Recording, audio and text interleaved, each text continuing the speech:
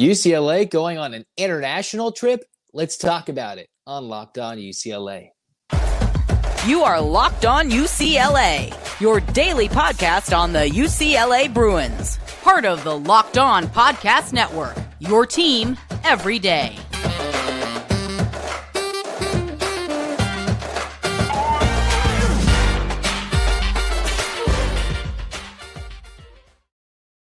Welcome, everybody, to the Locked On UCLA podcast. I'm your host, Zach Anderson-Yoxheimer, college broadcaster and diehard UCLA fan. Thanks for making this your first listen each and every day. It's free wherever you get your podcast, and it's available on YouTube. So like, comment, and subscribe. Follow us at Locked On Bruins. Become an everyday listener of the Locked On UCLA podcast. So thanks for tuning in. This episode is brought to you by Bird Dogs. Bird Dogs. You can go right now to birddogs.com/LockedOnCollege, and when you enter the promo code LockedOnCollege, they'll throw in a free custom Bird Dogs Yeti-style tumbler with every order. All right, let's rock and roll for Locked On UCLA. As I teased in the beginning, UCLA Hoops is planning on going overseas this summer before the start of the new quarter, of the new year, and of the new basketball season. Mick Cronin and company's got things cooking because now that COVID regulations are over and everything is coming back to normal, teams and programs can wait every 4 years to go on an overseas trip. It's been over 4 years, and the Bruins will be heading to Spain. I've read this from both the Fan Nation All Bruins site and also initially reported, I think, by Bruin Report Online. So what does this mean? It's a trip that's supposed to be around August 20th, August 30th, from what I've read. It would be the first overseas trip, if you were, first trip out of the country for UCLA since that infamous China incident back in 2017 to 2018. So they haven't been out of the country since, and they haven't been on a foreign tour, I think, since the year before that with the Lonzo Ball team, with Welsh and everybody else.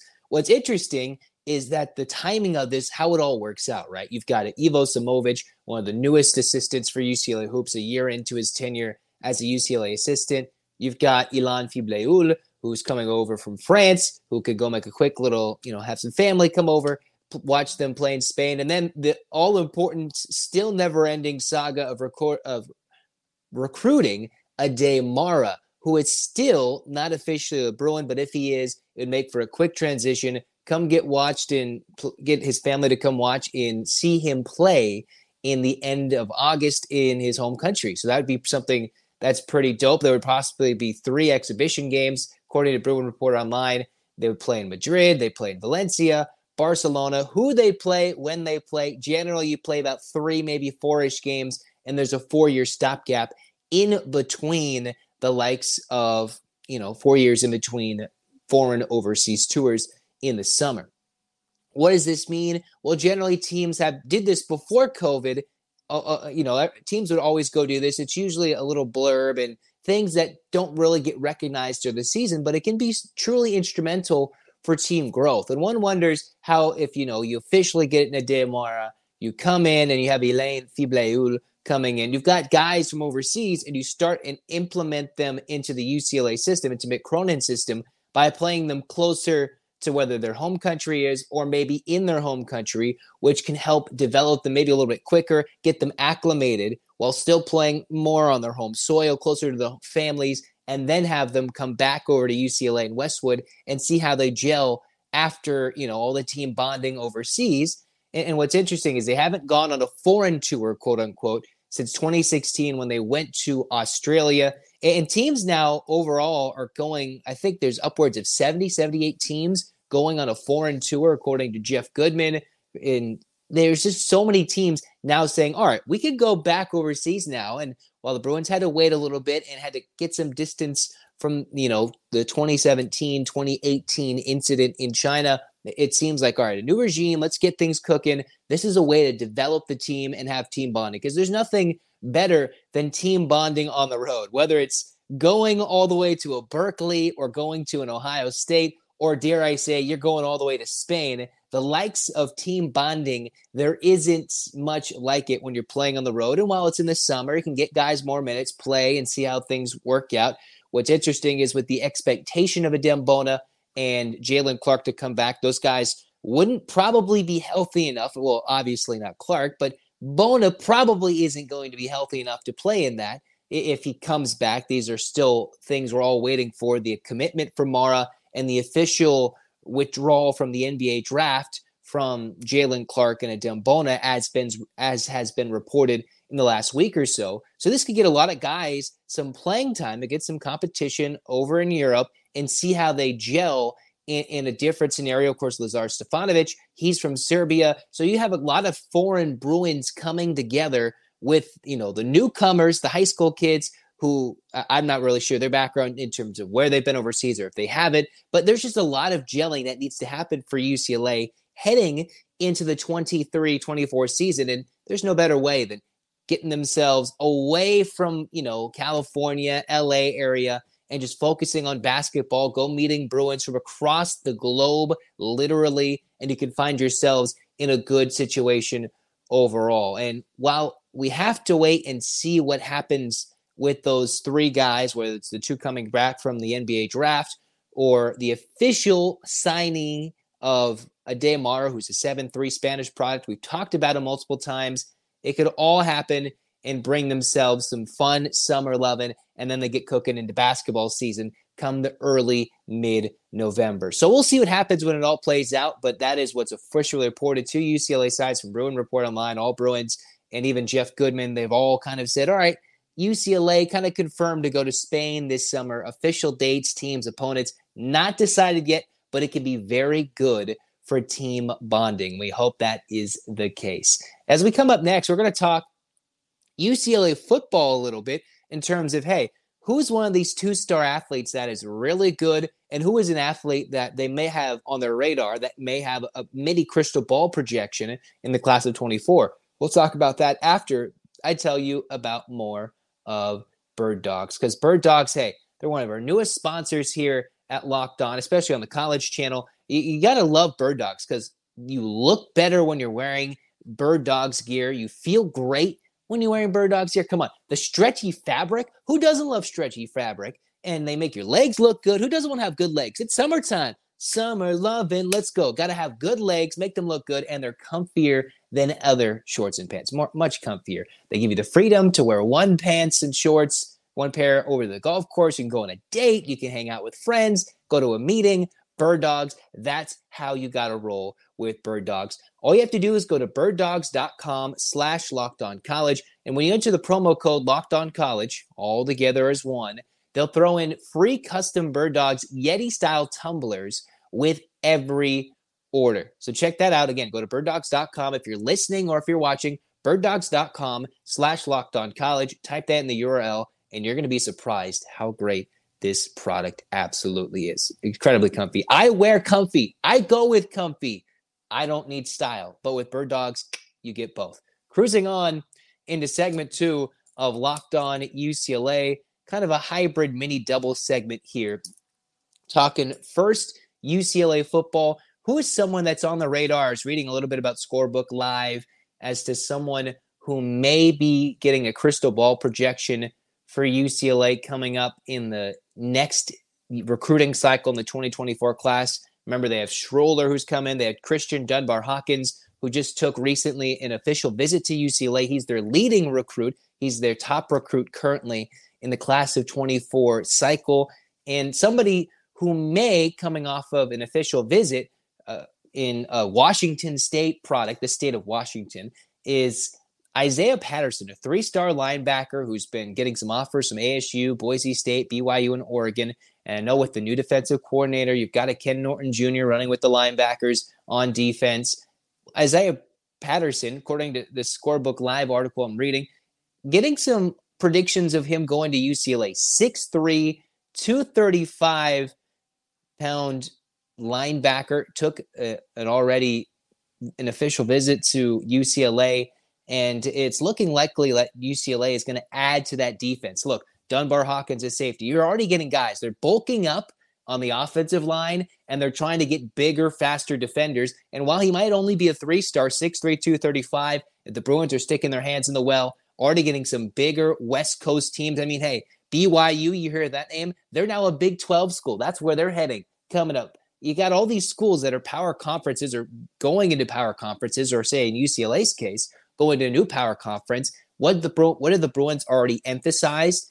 Defense and offensive linemen. And while they do have quarterbacks who can play the next 2 to 3 years, they have running backs who have eligibility for the next couple of years. They have skill positions that they're either going to go grab from the portal next year, or they have guys with multiple years of eligibility starting with 2023 and beyond. UCLA seems set. And I think, while I do not know too much about Isaiah Patterson based on tape or anything, it is nice to see, hey, they're sticking their hands, going after the defense, going after offensive linemen, knowing, hey, we've got to play much better defense in years to come, give our new defensive coordinator, Danton Lynn, some actual talent to use as he goes and recruits guys in his first recruiting cycle. 2023 is not something he will have affected on with the players on the field, but 24 and beyond, it can lead him into a dominant future. Funny enough, speaking of linebackers and guys that Danton Lynn can use, I was looking at an LA Times article from the other day, and it was funny, well, maybe not too funny, but an enjoyable article talking about how good John Vaughns is. The Athleticism by Sarah Valenzuela, not a Ben Bolch article, but Sarah Valenzuela of the LA Times, talking about how athletic and how dominant John Vaughns is as we now pair football with baseball, the dual sports star. Of course, if you're a UCLA fan, a diehard, beyond just the football side, you know that John Vaughns, a hard-hitting linebacker, started the last 11 games, played in all 13 UCLA football games, and now what does he have? The 21-year-old junior? Well, he's got himself so much power. He leads the team this year for UCLA in home runs, at least coming over the last couple of weekends after UCLA's hit home runs in 7 games in a row for the baseball team. John Savage quoted as saying, well, he's just a competitive, consistent guy, an extremely competitive guy that he's just going to fight you, a super football mentality, which we love to see it on the gridiron, and he brings it to the baseball diamond, which is funny because John Vaughns has 28 RBIs, started in 39 of 42 games before the midweek, and then also has an 813 OPS with some big-time power, showcasing, hey, I can smack the ball out of the ballpark, but for John Vaughns, showcasing he can play 2 sports. And what's funny is, I guess I keep saying it's funny. No need to say it's funny. He is awesome. It's freaking cool for John Vaughns, the fact that the 6'2", 220-pound linebacker and outfielder also pitched against Cal State Fullerton just over a week ago, I think May 9th. He threw a scoreless inning when they beat the Titans, a team that's leading their conference right now in the Big West, if you're a big SoCal college baseball fan like I am. So he pitched on the mound in a game. Yeah, it was a midweek, but he came in throwing 93, 95, 20 pitches and only walking 1 in a combined 3 hitter. John Savage saying, hey, he's 93 to 95 on the mound, and we put him on the mound. I'm telling you, he's gonna show a solid major league fastball. And if anybody's seen a solid major league fastball, that is John Savage. So speak about the athletes UCLA is going after and what they already have. John Vaughns is an absolute beast on the diamond. And he wants to play baseball. If you go read this LA Times article, it talks about how his first love is baseball. He wants to chase his dreams on the baseball diamond, but he's really, really good at football too. I'd like to think he's really good at both sports. Attended St. John Bosco, wanted to play both sports in college, a 4-star football recruit, the 37th best high school baseball recruit prospect in California. And, you might say 37 is not that high if you think about it, although that's California. You think about the depth of baseball talent, 37, that's a really good baseball player. He's got 2 brothers who are uber athletic, comes from a really good athletic family. His dad played catcher at Long Beach State. So this is a guy who is extremely athletic and just extremely, extremely awesome on the field. So we'll see how John Vaughns can develop overall as the years come out. I'd go suggest it's a short, quick, easy read. Go check it out for John Vaughns. Cruising on into segment 3 of Locked On UCLA, talking more UCLA baseball. Because coming up in the Pac-12 baseball tournament, 9 of the 11 playing schools in the Pac-12 that play baseball get to make the Pac-12 conference tournament. Why is there 9?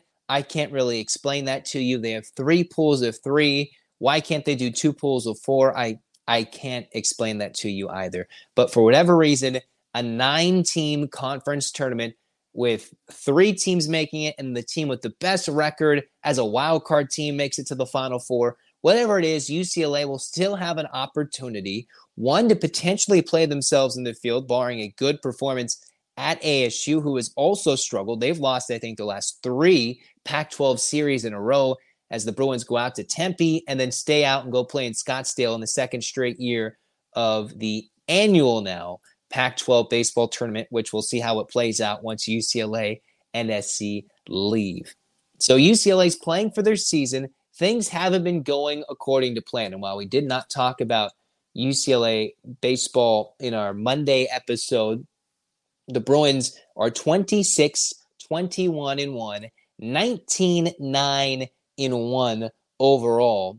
And 19-9-1 at home, coming off a series loss to Oregon State at home, which kind of sucks because they were really close to winning the series theoretically, right? You win the first game 12-5, then you lose the next game on Saturday. It was a night game. Guys all watching UCLA. They led 2-1. It was tied at 4 heading to the 5th, and the Bruins ended up losing 6-4, only to get blown off the field against Oregon State on Sunday, 21-5, largely due to the fact they gave up 8 runs in the 9th inning in a game that was already a laugher, despite the fact UCLA was tied at 3 going into the 6th, down by 2 going into the 7th, and the Bruins missed a golden opportunity to go and find themselves with a big series win over a top 18, top 20, top 15 team going to the last weekend. Now they're not even on anybody's next 4 out radars in college baseball projections, whether it be D1 baseball, Baseball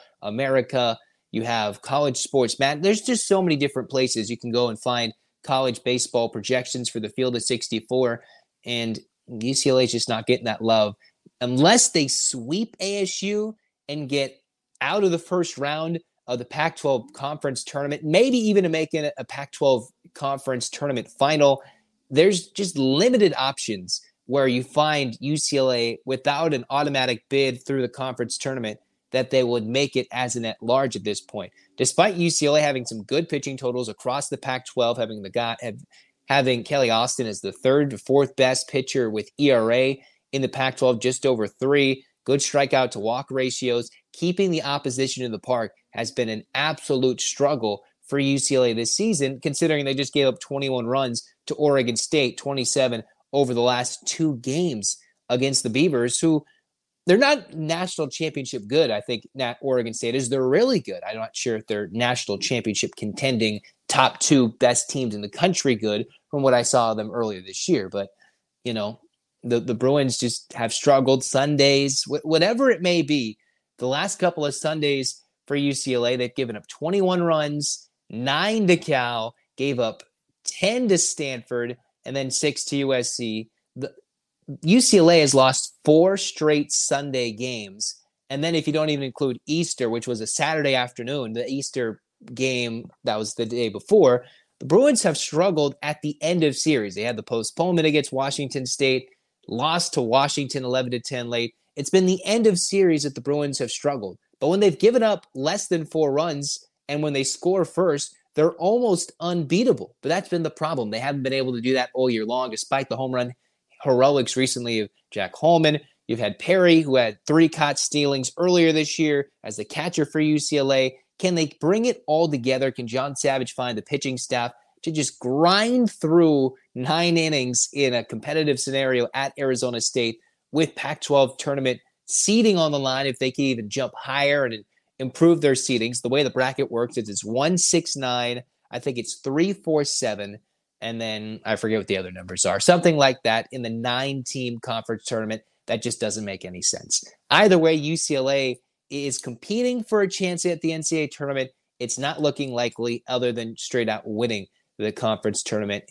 And while they're playing a slumping ASU, nothing UCLA has done recently has proven they can go win the series at Arizona State at this moment, considering the injuries and everything they've dealt with this year, in addition to needing to sweep them on the road between 2 scuffling Pac-12 baseball teams.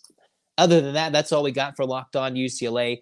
Thanks for tuning in today. Make it your first listen every day. It's free wherever you get your podcast and become an everyday listener. Tomorrow, we'll talk whatever big news drops. We'll talk some basketball, a little football, and maybe we'll tease softball again because the NCAA tournament's coming just around the corner here on Locked On UCLA. Hands up, Bruins fans. 8 clap time, baby. And 1, 2, 3, 4, 5, 6, 7, 8. UCLA.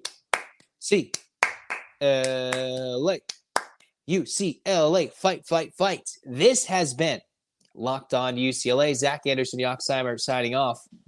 Go Bruins.